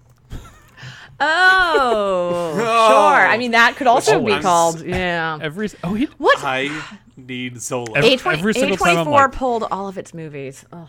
Yeah. He did get nominated for Arrival. Okay. Good for him. Yeah. Arrival was that. well That deserved. was Arrival got a bunch of nominations and then an egregious Amy Adams snub. So that was the Arrival Wait. problem. Who did Amy Adams lose to? She didn't even get nominated. Sorry, I don't know. It was so high pitched there. Jesus.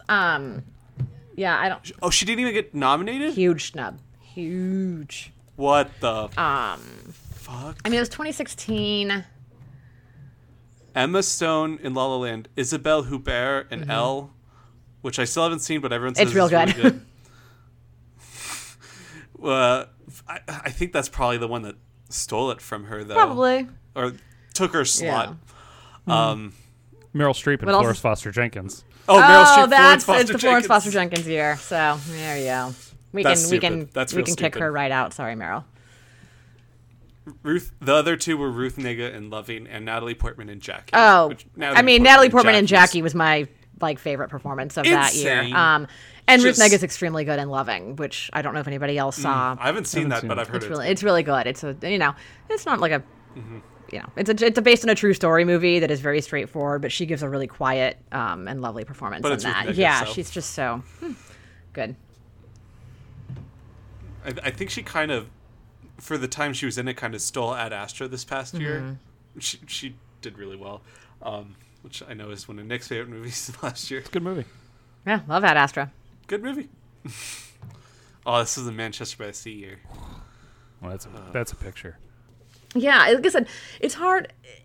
It's hard for me to really shout out much about Nomadland because there's the parts in it that I really loved are like well earned payoffs. But yeah, it's beautiful. There is a couple more things I want to say, and I want to go back to David Stratham, which I feel like he knew his place in this movie. This is McDormand's Right. movie. He's not trying to act up. It's a real supporting role. And he does a good job also of, like McDormand, just blending into the background. Just like he reminded me a lot of, honestly, my uncle. Sure. Who kind of my uncle works at a national forest. Oh, wow. Preserve in Colorado. He talks with the very similar mannerisms, and it was just like he felt so natural in it. I honestly, he doesn't steal the movie, but I kind of hope he gets a Best Supporting Actor nomination because I thought he was very good in it. Agreed. And a lot of the interactions between him and McDormand don't honestly feel any different than the interactions she has with Linda May or Swanky or Bob. Right. And it's just testament to how good this movie was. And then the other thing I want to shout out before we end is the score. Oh, it's great. I had it up. Great. I mean, unbelievable. This has to win Best Score. I was trying to describe how I felt about it, and every way I tried to describe it last night, I kept having to be like, I don't know how to say this without it sounding like an insult when I mean it as a compliment. But I don't know if you guys ever listened to like peaceful piano compilations on playlists, and I mean that as the most sincere compliment. That it just puts me in the kind of same mood that like when I'm trying to like read or work or just calm down, and I go to Spotify and I find some playlist that's just called peaceful piano music.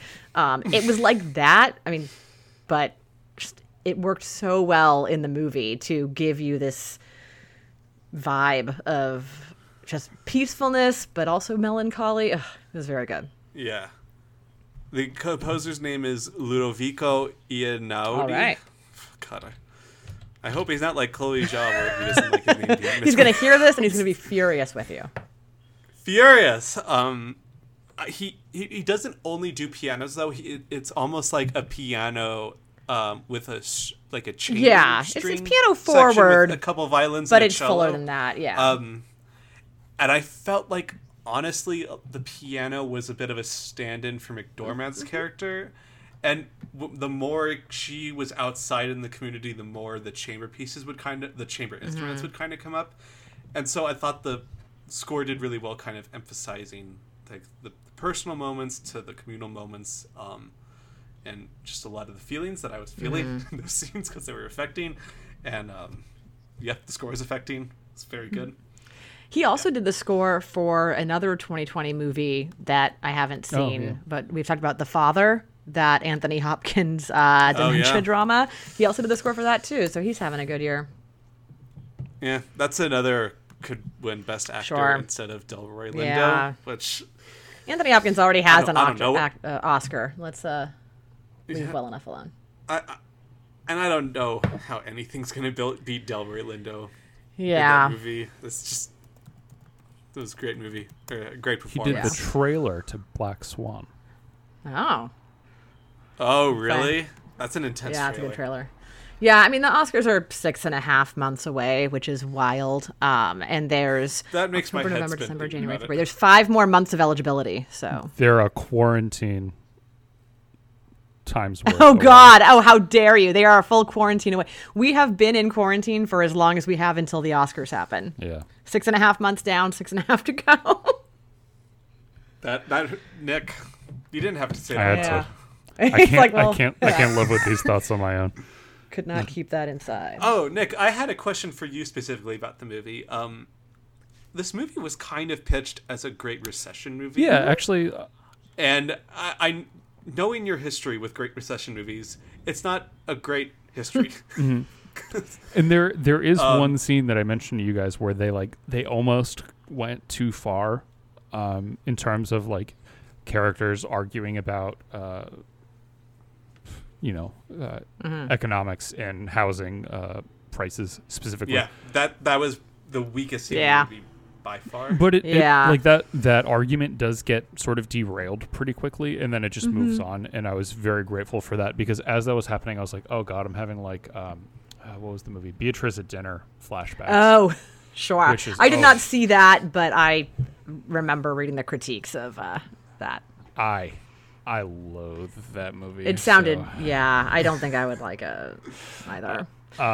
But no, this movie, it did a good job, and I have a couple rationales as to why it didn't bother me the way a lot of those other ones do.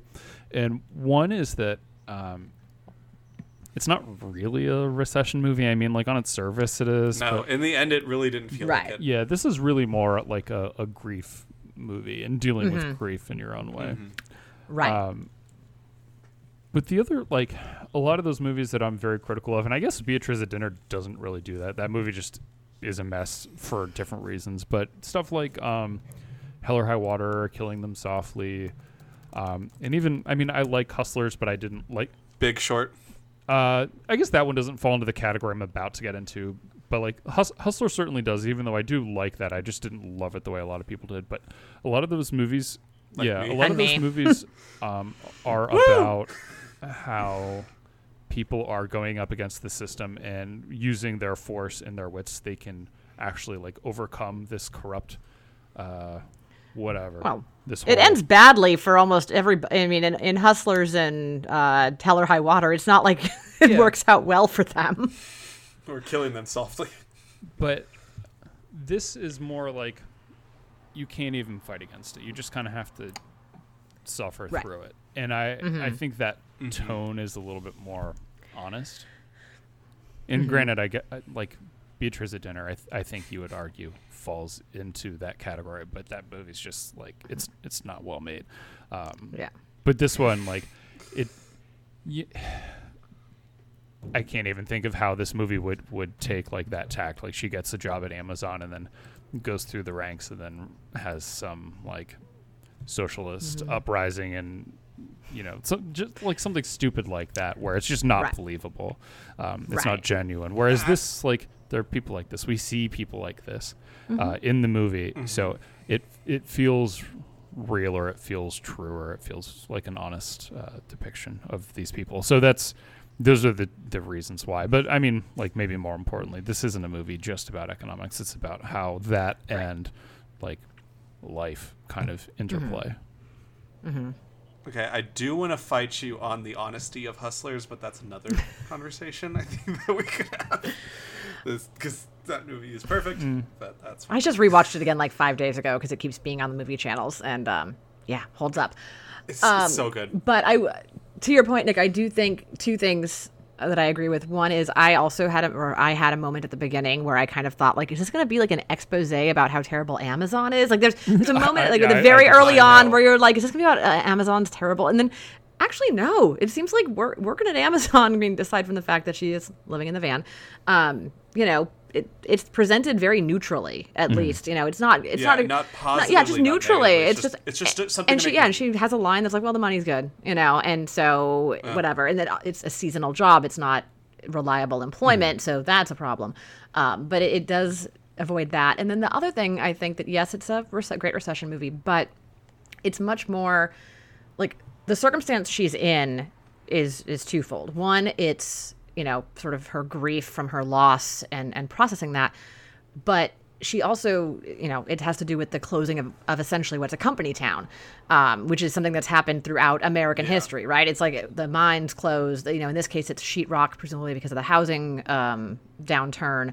But like that's been happening for 100 years in America, where a town that's built entirely around one company, if that company doesn't make it, then the town ceases to exist. And so it feels like this story could be told anytime in the past 100 years, which I think helps. Right? I mean, I think it feels timeless in that way. And again, that it's not that she didn't have other options or opportunities. It's that because of her loss and her grief, that she sort of just finds herself, but this is the only thing she can manage to do, really. Yeah, and I think as that becomes more, as we uncover more and more about her history throughout the course of the movie takes on layers that I think, like, she was just a normal person and she had a job and then she lost her job. It'd still be an interesting movie because of the performance and the way it's shot, but it really, you could tell the story without the, only in economic terms. And it would still, I think, be pretty good, but it really takes the personal touches to this character to put it over the top as being really a great movie. Yeah. I do want to say I did have a problem with the first act to maybe the first half of the movie. It wasn't a big problem, but I was not a fan at all of how it was paced at first. And I think it took up to the scene that we kind of talked about with Swanky, where things started to settle in with me. And I think it's something on a rewatch that, knowing sort of the pace of the film on the whole and kind of how it progresses, that problem might get smoothed out a bit. But as much as I was affected by the end, I still was for the first-ish, maybe 30-40 minutes was just okay, it's fine. Yeah, I was basically with you, except that by the end I was fine with that. By the end I was so invested that because I agree with those first 30 minutes I was like, okay, where is this going? But it paid off in a way for me that I feel like it earned it, and I definitely think that on a rewatch, knowing where it's going will change my perspective as well. We have not shouted out that this is a Christmas movie, by the way. This is it's also a Christmas Thanksgiving movie. It's a holiday movie in general.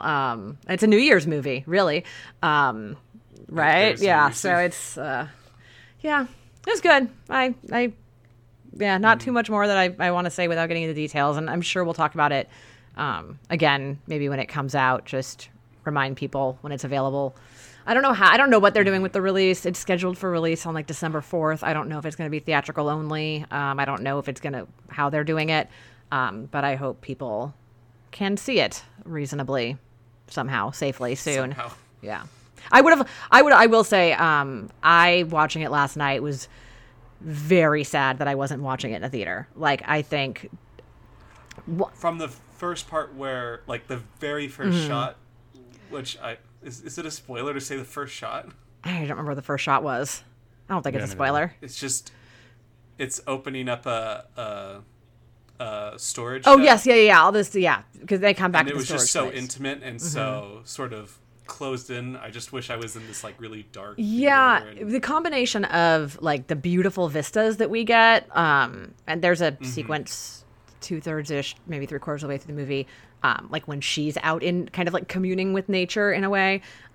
There's these really beautiful shots, and the combination of that, and I think the pacing with the first 30 minutes when you're in a theater, that's a whole different experience than when you're sitting at home and your phone's right there and you're kind of where's this going? And I'm did I order, what am I going to do for dinner? And it's harder to sort of make peace with, okay, this movie's taking me on a ride at its own pace.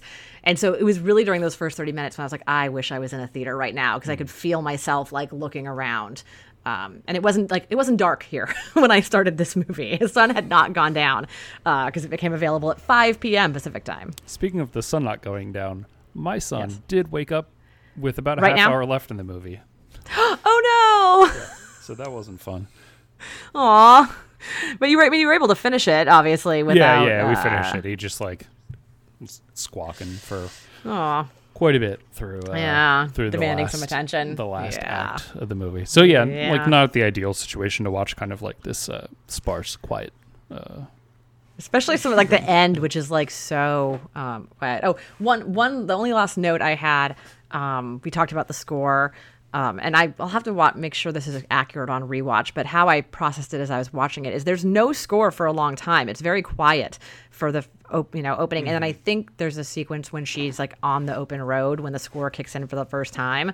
That really, like you said, Dylan, it does seem like it's her music. Like it's on her journey, and then the music kicks in, and that's just very effective. I liked almost all the choices made in this movie.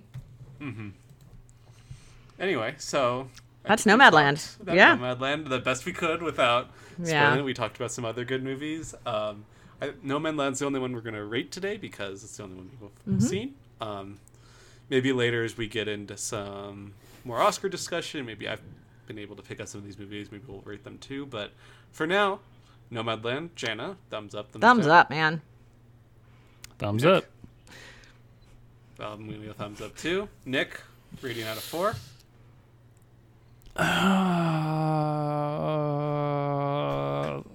3.5, but it's close.